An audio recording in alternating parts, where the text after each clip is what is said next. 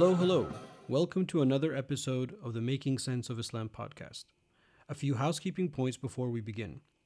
Every episode is accompanied by episode notes that highlight everything I've referenced. So people, verses, hadith, etc., they are all in the episode notes, which you can find at makingsenseofislam.com. Most of the episodes are short form, so the notes are few, but when you listen to longer form episodes, the notes are meant to be a resource and an aid. Number 2, I would really appreciate it if you could rate the podcast on whatever platform you use and leave a comment, hopefully positive. And number 3, every Friday I send out a short email called Coexist Ruminations that shares what I'm working on and reading in my 4 focus areas. If you'd like to receive these, please sign up by going to makingsenseofislam.com/Friday. That's it for now. Enjoy the show.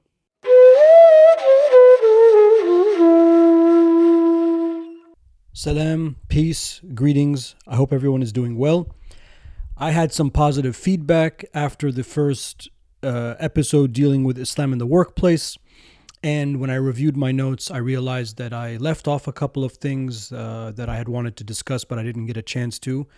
And because the podcast format is quite easy, I thought that I would follow it up with a second episode and cover some of the aspects that I forgot to mention, and I want to add a couple of things that are a little deeper. So this is a second, installment of the Islam and thoughts on Islam in the workplace. Now, in the first episode, for those that didn't get a chance to listen to it, I'm not necessarily I don't want to recap everything, but it was sort of a more mechanical, personal approach to how you can think about aspects relating to wudu, prayer in the workplace. So I wanted to go a little bit deeper in this episode, just a little bit deeper, not so much deep where we get lost in theoretical possibilities, but I want to keep this as useful for the vast majority of people as possible. And of course, there are going to be scenarios that come up, that are one-offs that might not necessarily fit in these comments, but I'm just trying to make a intervention that I think we can all benefit from. So to begin with, the first thing I want to mention is what I forgot to mention in the first episode was issues and thoughts related to fasting. So let me do that now.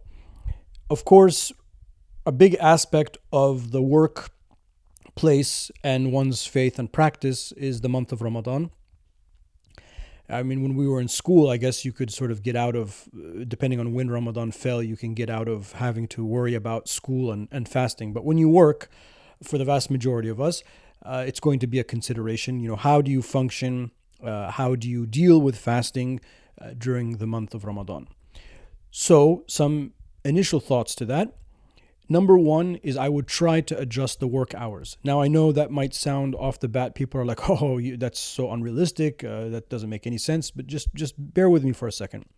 Now, there are 2 ways that I think think about adjusting the work hours in Ramadan. Again, and these are just generic, thoughts, so you don't have to take it so strictly or verbatim. One is to begin the day early. So if you wake up for suhoor, and then you pray Fajr, and you're the type of person that it's just absolutely impossible to fall asleep after that, you've essentially started your day at that very, very early time. And it would be possible for some people, for some jobs, to actually start the day that early. So could you negotiate with your supervisor, with your boss, with your colleagues, with your team members, that you would go to work 2 hours early and be able to leave 2 hours early or an hour early, but to shift the day towards the earlier side? And you'd be surprised.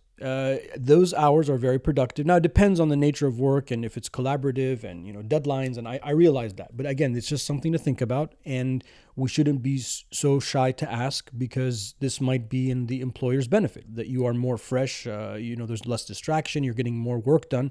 I mean, me personally, the days that I wake up earlier meaning that, I'm the only one that's up in the house and I'm not distracted by emails, phone calls, because I can't, it's such an early time, no one is going to be responding.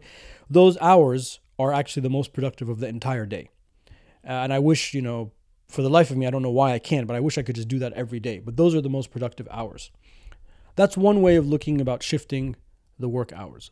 Another way is, can you have some flexibility going the other direction? Can you come into work rather? Sorry, can you come into work an hour later? I think coming into work 2 hours later is a little bit too much to ask for, depending on where you are in the totem pole. But why not say, can I start an hour later? And I'll stay an hour later. And then that way you might give yourself enough time to be able to rest after suhoor, after the Fajr prayer. And there's a whole discussion to be had about how to have suhoor and how to maximize the caloric intake and also be able to jump back to sleep. I don't want to discuss that right now because it's just going to take us off topic. So the first consideration or the first thought I want to offer is thinking about adjusting the work day either earlier or later. And don't be shy to ask, as long as you can pitch this as a way of being more productive. Another tool, tactic, practice that I have found is to work through lunch. So it's funny when you fast, you realize how much time we waste on lunch throughout the non-fasting part of the year, which is essentially 11 months of the year. And if you work through lunch, again, that's going to be time where you're not distracted. I think it's acceptable for those weeks, which are essentially just 5 days times 4, because you're not working. Most people are not working on the weekend, that you just skip lunch with your colleagues. Because that doesn't really make sense that you go out and you're not eating and they're eating. What are you accomplishing by then? And eventually it's going to seem odd.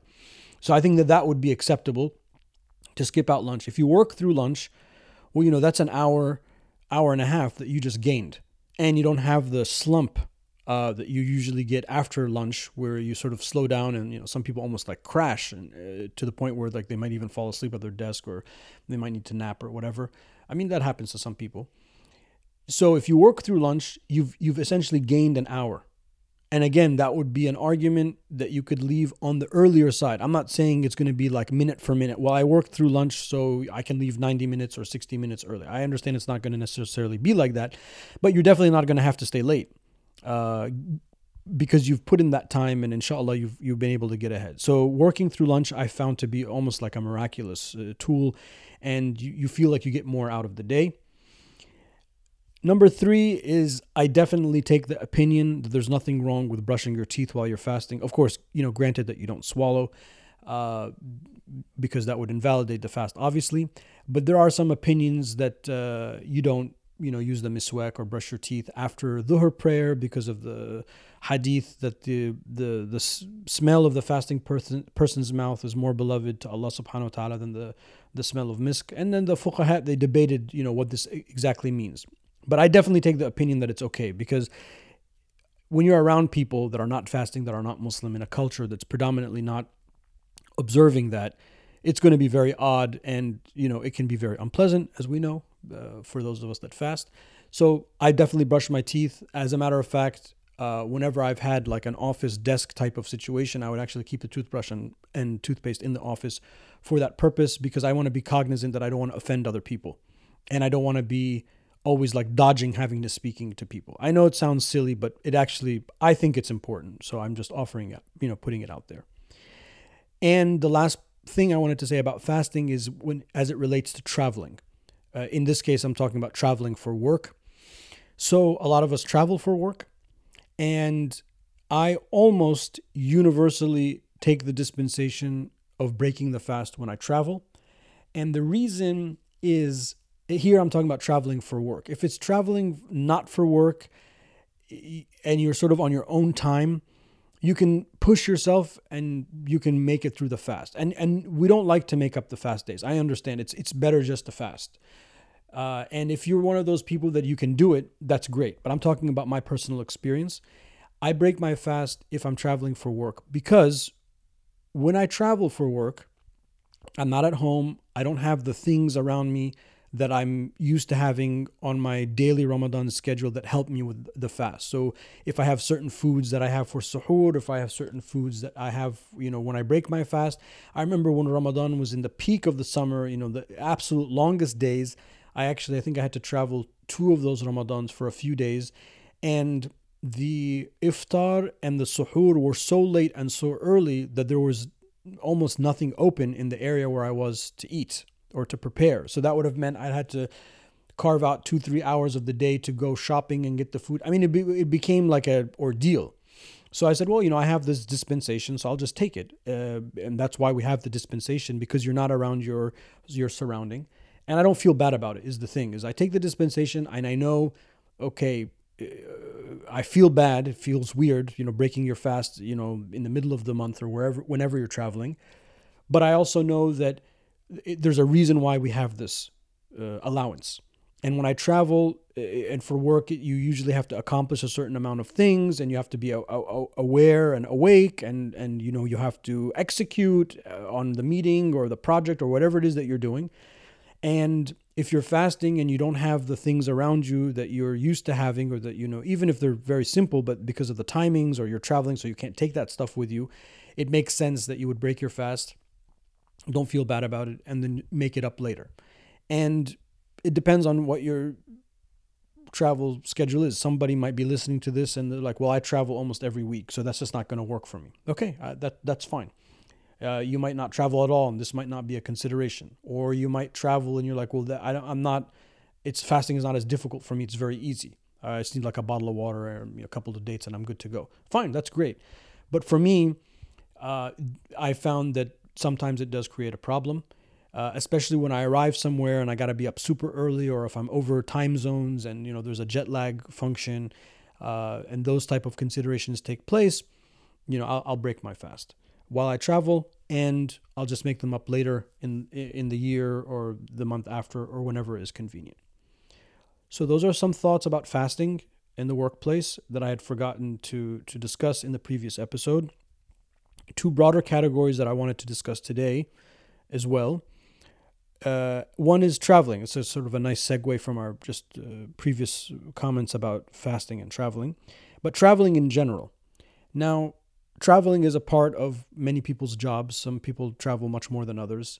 Some people travel sometimes intensely and then sometimes not. But it's part of the modern condition, and it's become more easy. And whether you're traveling by car, by train, by plane, it's the nature of the modern workforce is that there's a lot of travel involved oftentimes. Number one is to try my best to keep my routines.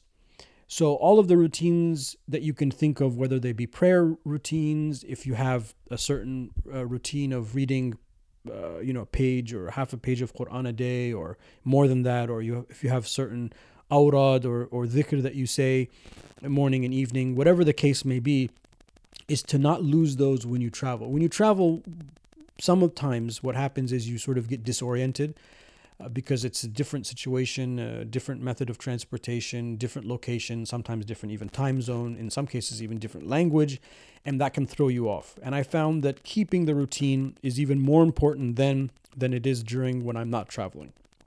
So that's one takeaway or lesson that I learned, is if I keep those routines, I actually find that I'm more grounded, and the task of the travel becomes easier. So when I arrive somewhere, inevitably the first thing that I think about is what prayers do I have to make that I missed while I was traveling. And this brings up another minor point that I want to mention. It's also related to traveling, but there is a modern discussion, and here it relates specifically to traveling on an airplane. Do you pray while you're in the airplane or not? In other words, if you're flying and it's a long distance, multiple hour flight, and a prayer time will come and go while you are in flight, do you pray while you're in the plane or not? And to be honest, there's a difference of opinion. The later Shafi'is argued that the difficulty with praying in the air is that you're suspended. In other words, one of the conditions of praying that the later Shafi'is found is that you are connected somehow to the earth. So you're either standing in a room, or you're the vehicle that you are traveling in, whether it be a riding animal in the case of when the medieval scholars were arguing, or you're on a boat, you're somehow connected, quote unquote, connected to the earth. But the plane is suspended. So the later Shafi'is, they said, therefore the airplane would mean a suspension of the obligation to pray at that point. So let's say you're flying overseas, so there's a multiple hour flight, and Dhuhr and Asr have come and gone. what do? If you follow this opinion, the minute you land and you're able to, you wash and you pray Dhuhr and Asr that you missed. And there's no sin involved. Now, because I'm most of the time in the United States, and we are speaking here, I'm recording this in the year 2018, towards the end of 2018, there are a lot of considerations that I also find also help me want to follow this opinion. In other words, praying in public spaces, in airplanes, in airports, is now somewhat very different than when I was growing up in the 80s and 90s, and that time period. It was much easier. There wasn't as much concern. I'm not saying that I follow this opinion because I'm scared or frightful to pray in public. It just happens that it also makes me following this decision easier. So when I fly, I do not pray in the plane.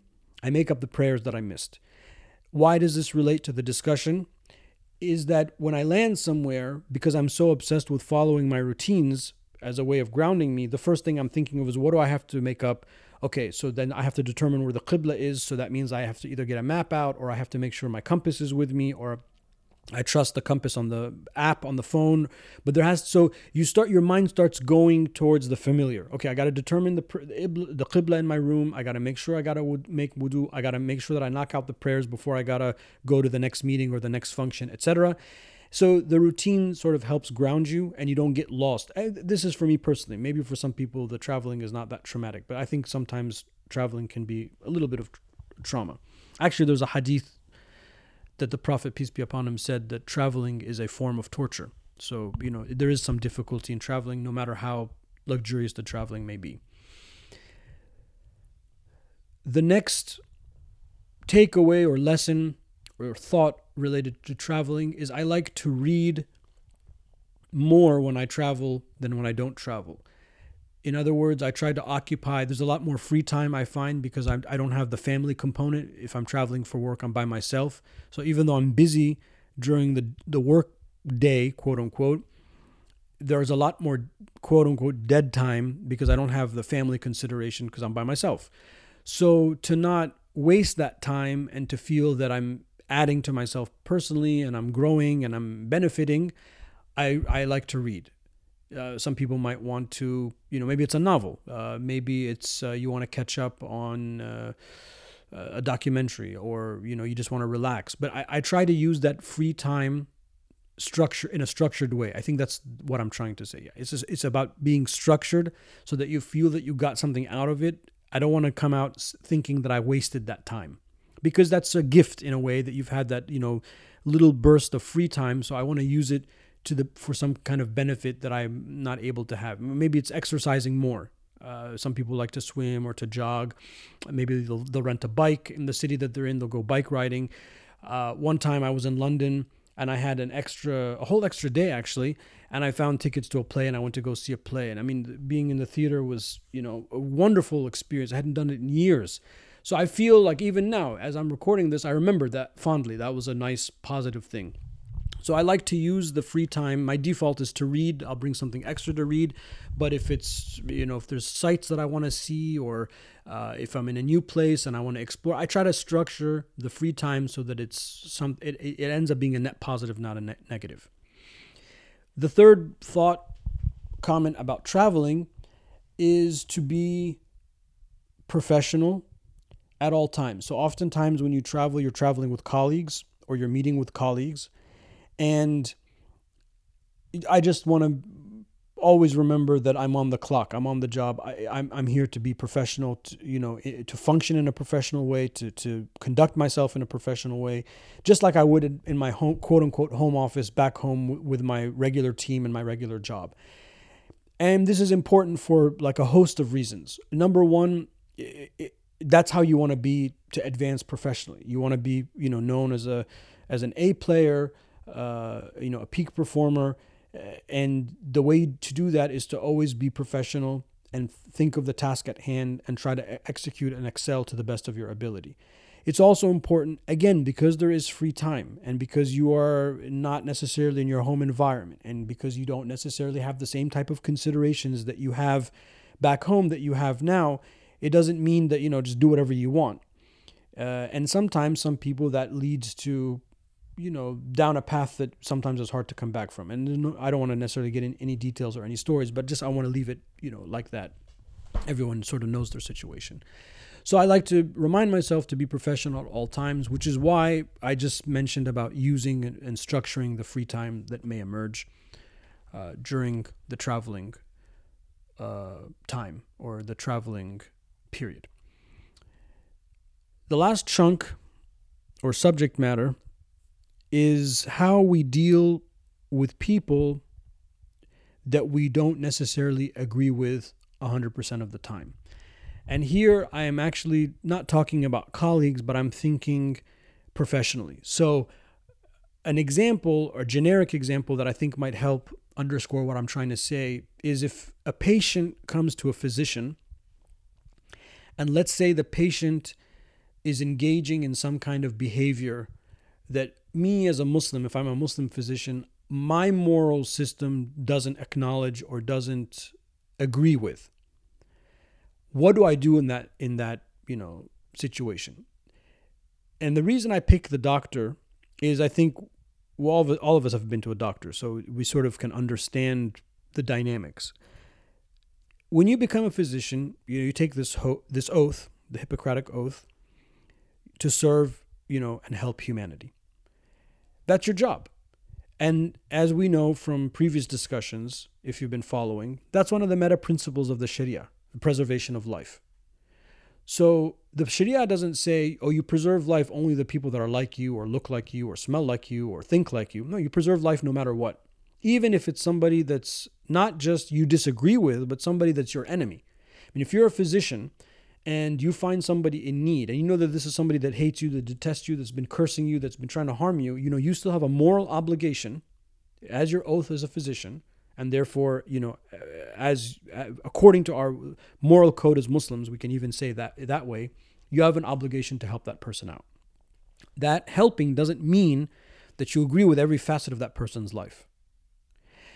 And that's really important because a lot of times I get questions. This question that I'm about to say now, this is something that's happened multiple times for a strange reason. I don't know why, but somebody will come and tell me, I work in a department store and I sell cosmetics, women's cosmetics, or I work in a department store and I sell lingerie. It's always women's stuff. I don't know why. Or I work in somebody said to me once, I work in a department store and I sell women's swimsuits. I don't know why anyone doesn't have this problem with like men's underwear and men's swimsuit, but whatever. That's what happened to me. So they're saying, was there something wrong with that? And I was trying to understand where this question is coming from. Why would that be wrong? And I realized they're assuming that the person that's purchasing those items, they're going to do something haram with that. So it's haram for women to wear cosmetics, or somehow they're thinking that it's haram for women to wear lingerie, or somehow they're thinking it's haram for women to wear bathing suits or something like that. That's where I realized where the questioners, plural, were coming from. I said, no, you're not responsible for how somebody's going to use that. There could be 1,000 halal uses for that. There might be 1,000 haram uses. Your job is just to sell the item and to make an honest living. Is it haram to create that product? No, it's not a haram product. So therefore, it's not haram to sell it. And then I realized that one of the problems that we have, if you've been following the Principles series, one of the problems that we have is we're not able often to bifurcate rulings for different actions. We somehow lump our actions as one grand action, and we say, this, therefore, all of it is haram. But that's not the way that the Islamic legal system works. Actually, there are very few things that are haram. Most things are permissible, permitted, okay, disliked. All of that is from the realm of the permissible. It's only one aspect of the Sharia that's haram, and those are aspects that are clearly prohibited, haram. Other than that, everything falls under different categories. So sometimes we just get sloppy and we lump everything together and we say, therefore it's haram. No, we have to be discerning. So when you are a service provider or you work, you're making a widget, some kind of product you're selling or whatever, as long as there's even one theoretically permissible use of that product. I mean, I'm assuming you wouldn't be in the business anyway in the first place if you thought that was haram. You're not necessarily responsible for how people are going to use it or abuse it in that case, except in the case where you know for certain that somebody's trying to procure something to inflict harm on somebody else. I mean, that's, universally all moral legal systems, we would all say that, no, we have a obligation to, try to step in. So if using the doctor example, because I know quite a bit of physicians, if a patient was coming and trying to force the doctor to prescribe them narcotics, even though the patient is clearly not in need of them because somehow the patient got hooked on them, the doctor has a moral obligation in the name of their profession, right? Because again, the oath is to help humanity, help heal people. In the name of the profession, you have a moral obligation not to, in that case, provide that person. But short of that obvious, at least I think it's obvious, moral red flag, just because somebody comes and has a lifestyle that we don't agree with, has a moral system that we don't necessarily agree with, especially, and here I'm speaking to Muslims as a minority community in the broader quote-unquote Western world. No, there's nothing wrong with servicing these people and providing for these people and selling to these people. And there's no moral ambiguity in that, because there's a bifurcation, to be a little bit technical, of how we would judge that. They're judged on what they do, but you're also judged on what you do. You're not judged on what they are going to do. لا تزر وازرة وزر أخرى. No soul bears the burdens or the sins of another. This is one of the Quranic principles that we have. And I think that this last section that I wanted to discuss, I'm sure it's going to bring up a lot of other concerns. I mean, even now as I'm recording, I'm thinking that there are other scenarios that I really would like to get into, but I don't want to clog up this episode with those. Maybe we can get into a part 3 where it's even deeper, and I can actually maybe sort of share. I have a lot of people come to me with these type of questions. So maybe I can highlight without any names actual things that have happened where I think you would be surprised in how the Sharia or how the deen would solve these problems. But it's really important for us to remember that we are meant to be productive, active members of our society. And as I've said over and over again, a huge part of our reason of existence is to work collaboratively, is to work with people, is to develop the world, to leave the world better than we received it. All those types of things under the rubric of development, al-imara, as the Quran calls it. So therefore, we are for sure going to deal with people that we disagree with, that dislike us. We might even dislike them. We might have fundamental moral disagreements with them.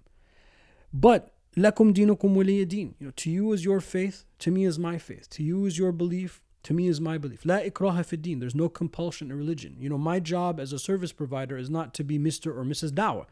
My job as a service provider is to provide the service and to make a halal income to support myself and my family. كلكم راع وكلكم مسؤول عن رعيته. All of you are shepherds and all of you are responsible for your flock. ابدأ بنفسك ثم بمن تعول. Begin with yourself and then those next to you. The advice of the Prophet, peace be upon him. So I'm not responsible for the condition of the whole world. I'm just responsible for the people that are immediately in my sphere of influence. My children and maybe my community students, the people that I work with. That's about it.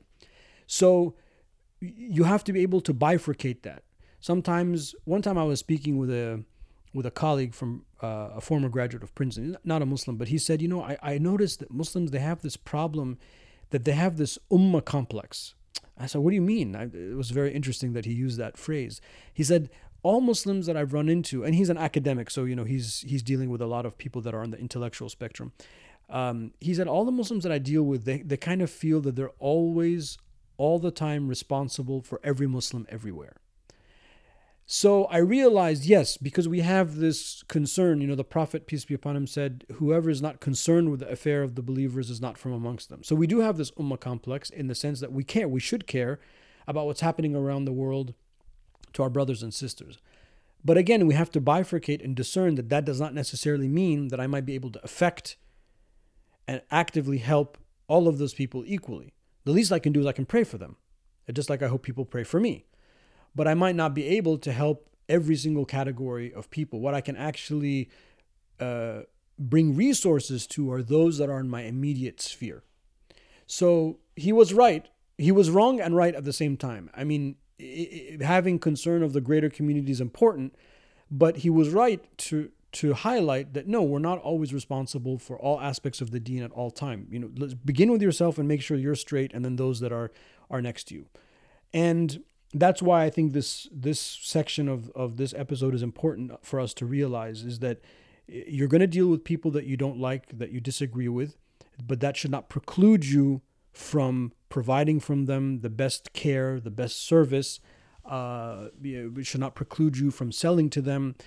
And I know that this is going to bring up a lot of discussion about, free speech, and do I have to be compelled to sell this or provide this service to that type of person?